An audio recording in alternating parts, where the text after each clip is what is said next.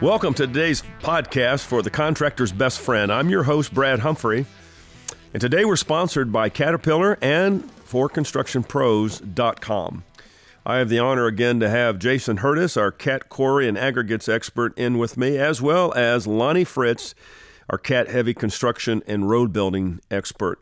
Well, gentlemen, we've covered a gambit in so many of our podcasts, but this one has a little more specific meaning to it. What is this race we have of matching workers to our equipment, or do we match equipment to our workers? Jason, let me start off with you. Give us some insights on how do you see matching workers to the equipment? Well, for me, I think it's a little bit simpler than the heavy construction. Obviously, everything for us in a quarry starts in the pit. And that's really where you want your most seasoned, most experienced person, because they are the quarterback for the rest of the process. So I would keep my most experienced, my most seasoned person as my primary person in that piece of equipment, whether it's a loader or an excavator or a shovel, just to make sure that my production and my process stayed there. Then I would start to mix in different experience levels, into the yard. You can have an extremely experienced person in the yard. Also put a novice or an intermediate person in there, because they're going to watch and observe from the experienced one, and you'll watch their production come up and match them. And then, brand new hires, it doesn't hurt to be on the fuel truck or the lube truck. It doesn't hurt to be on a support piece of equipment. Put them on a skid steer, hand-eye coordination. Teach them how to run around the conveyor system and how to be safe and how to use the rear view cameras and all those things that they're going to see in the other pieces of equipment on a lot smaller scale, and get them indoctrinated, get them used to everything, and then, again, progress and promote and pay them as they progress through the operation to hopefully end up as the pit operator. Yeah, that's good. That's really good advice. And I think there's applications for in the field, in the construction industry as well, in terms of crews and all that. But I like what you said was, you didn't say it this way, but the way you're talking to me, it sounds like you really are giving them an opportunity to see the entirety of what's going on. Yeah, I think that's important. They need to know what their job is and how it applies to the rest of the process. I think they also need to know that they have growth within the process and not have to understand, hey, when I've made it, I know I'm going to be running that 988 and loading those 775 trucks. That's exactly how I know I made it. Yeah. But to get there, I got these 4 or 5 other steps to go through. That's a good transition to you, Lonnie. Take me down this road a little bit then. Yeah, it's common to not really be able to uncover one's skills until you give them that opportunity, right? When I looked at this, Brad, and you mentioned the topic, it's workers to equipment for me. If the shoe fits, wear it, is kind of as the saying goes. And giving them opportunities as a new employee, exposing them across many different, aspects of the job. If you're a laborer, are you going to start out as a flagger?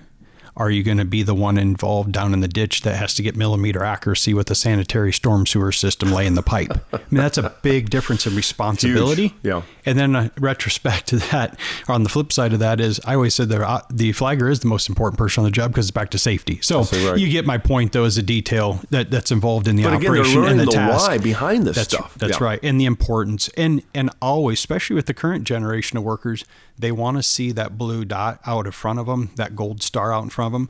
What is the hierarchy? Can I go from labor foreman, superintendent, on up to management and on beyond from there and develop and grow out those skills? When you look at it, the operator side, it goes back to complexity. Yeah. How complex is the operation or not the operation, or the machine or not the machine? If you look at a dozer from pushing off on a waste site all the way to finish grading, the dozer can do both of those jobs very, very well. Can the individual in the seat? They're not autonomous machines. Yep. We give you a lot of ease of use features, but that operator still has to be able to accomplish those multiple applications. Day one, I don't care if you've been on a simulator or not, you may not be able to cut a ditch effectively and be able to be on grade. just getting into that machine and getting used to it. So a lot to be said about training in new individuals and what their skill sets are and the opportunity out in front of them for their career. Opportunity is a big deal. And a lot of times younger people that came in, they may not even think of opportunities at this point.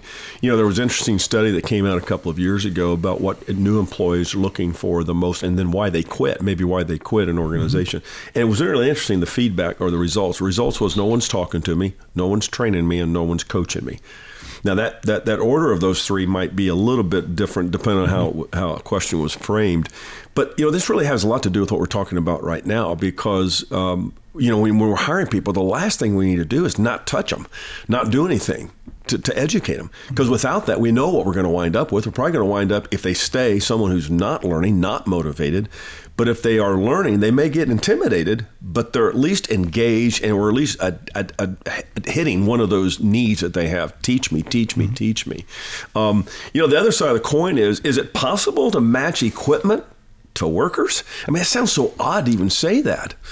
I'm going to say that's a difficult one, Brad. That's a difficult one. Where my mind goes there is I always go back to application. And what is it we're trying to accomplish? Yeah.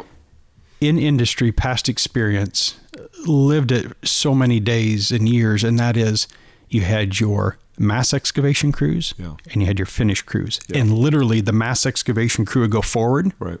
Because why? They were the dirt hoggers. They could run the big iron. And they took pride in that. They took pride in it. That's right. They could get you plus or minus a foot, but were they really fit for the finishing machines and the tactics and the precision that went behind finishing the job? Not necessarily. So you knew where to put your more aggressive bulldogs, per se, out ahead, and the ones that fit better. And I know that's not matching machine to the person, but I guess to me, they're somewhat synonymous. Though. Yeah. And when I look at that past experience, you knew the finesse crew, you're going to be on the paving crew. You have attention to detail. Yep. You know how to sell a job. You knew the people that could come in to finish out the project and sell it to the owner. Wasn't always necessarily the people in the beginning or in the middle. But what you're saying, I like what you're saying, because I've actually been at some of the conferences that you guys go to and you even speak at, where I've actually stood with an owner at a piece of equipment. It might have been a CAT equipment. It might have been another piece of equipment somewhere else on the show floor. And I distinctly remember, oh man, Bobby's going to love this, or oh, this machine was made for Tim and Joe, kind of a thing. And the fact is, I think contractors sometimes do think in those terms. Am I buying the equipment for the people that I have? And I think the focus there is, where are my people at today? If I'm confident they're not leaving me, I probably do sort of think about this equipment would be better for Joe because he's capable of handling the complexity that it might do, but he's capable of doing that. Or, I probably ought to back off, probably ought to buy this model because it's a good thing, but this guy, Joey's going to be able to run this a lot easier and not have any problems with it. So it is something I think is interesting, because if I hadn't heard some of those owners say things like that, I would have thought, it's kind of an odd way of looking at this. And we've had the conversation in the past, Brad, of listen to your operators. That's right. Do you take your operators to ConExpo? Perfect. Or are they just supposed to be back home generating revenue? Take those key operators with you to hear their firsthand voice of your business so they can influence those buying decisions. So when you are looking at those machines, you're matching that machine to what they said, what they prefer. I don't care if it's controls, response, power, technology, you name it. That's another way of, again, the machine to the operator. I can't think of anything more scary as an owner buying a piece of equipment I don't have anybody in mind to run. Well, that's true, yeah. I mean, you kind of got to know the talent pool that you're starting with, or the talent pool you're trying to develop to, and then match the ease of use features or the technology on that to fill the gaps.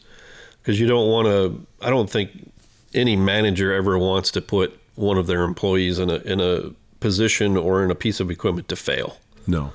They always want to try to set them up for success, and the more you know about that individual skill set and the caliber that they've tried to display, right, to try to match that to what that machine can enhance of that individual and or narrow the development gap. Yeah. I think if you can figure that out, you'll be extremely successful. Yeah, and we've done enough podcasts together. We don't purposely put a commercial in here, but one thing I do appreciate about Caterpillar, and I think there's probably others out there that do the same thing, but y'all do a really good job of bringing people along. If the owner and the person is interested in wanting to grow with a piece of equipment, I think that's more than possible, and the resources are there.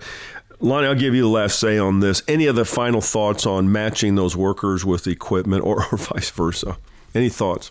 What is it you want to do with your career, Mr. or Mrs. Operator? Yeah. What really gets you excited? Because you could be out on the job site, right. Aggregate-based course, yeah. And they say, you know what? I really have a thirst to go work at a batch plant. You do. Mm-hmm. Or I'd really like to go on our aggregate side of the business. I think it'd be really cool to be on the material production side. I had to say it for you, Herdy. Manny picks up on things quickly.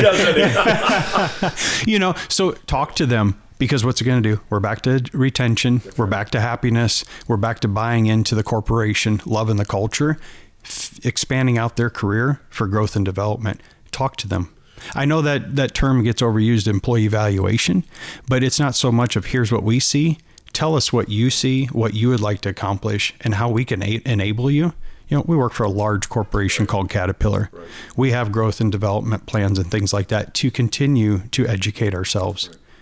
Doesn't mean the industries can't do that as well. And some of them are doing a great job out there, and I applaud you for that. No, and I do appreciate you sharing that, because I do think that we do miss the point a lot of times in construction in the industry that we don't always give those people an opportunity. We don't always provide those resources. And now we're back into training, which how many times we go back to that, from time to time. But really what it comes down to is we have a different set of workforce coming into the market, into our companies. And we just have to adapt. And part of that is, in order to match a worker to equipment or vice versa, we got to know what they're capable of doing, what their interests are, and then provide those opportunities, or we do stand a chance at losing some really talented people. Absolutely. All right. Well, thank you for the time. And those of you that are listening, obviously you always can listen to this again. We're glad you've been with us. We hope you've enjoyed any of the podcasts that we've done. And hey, go out and make some money, but have a great day. Want more tips from Caterpillar experts? Go to cat.com and select the construction industries page. In fact, look for experts' tips, tech, and tools to find out more information.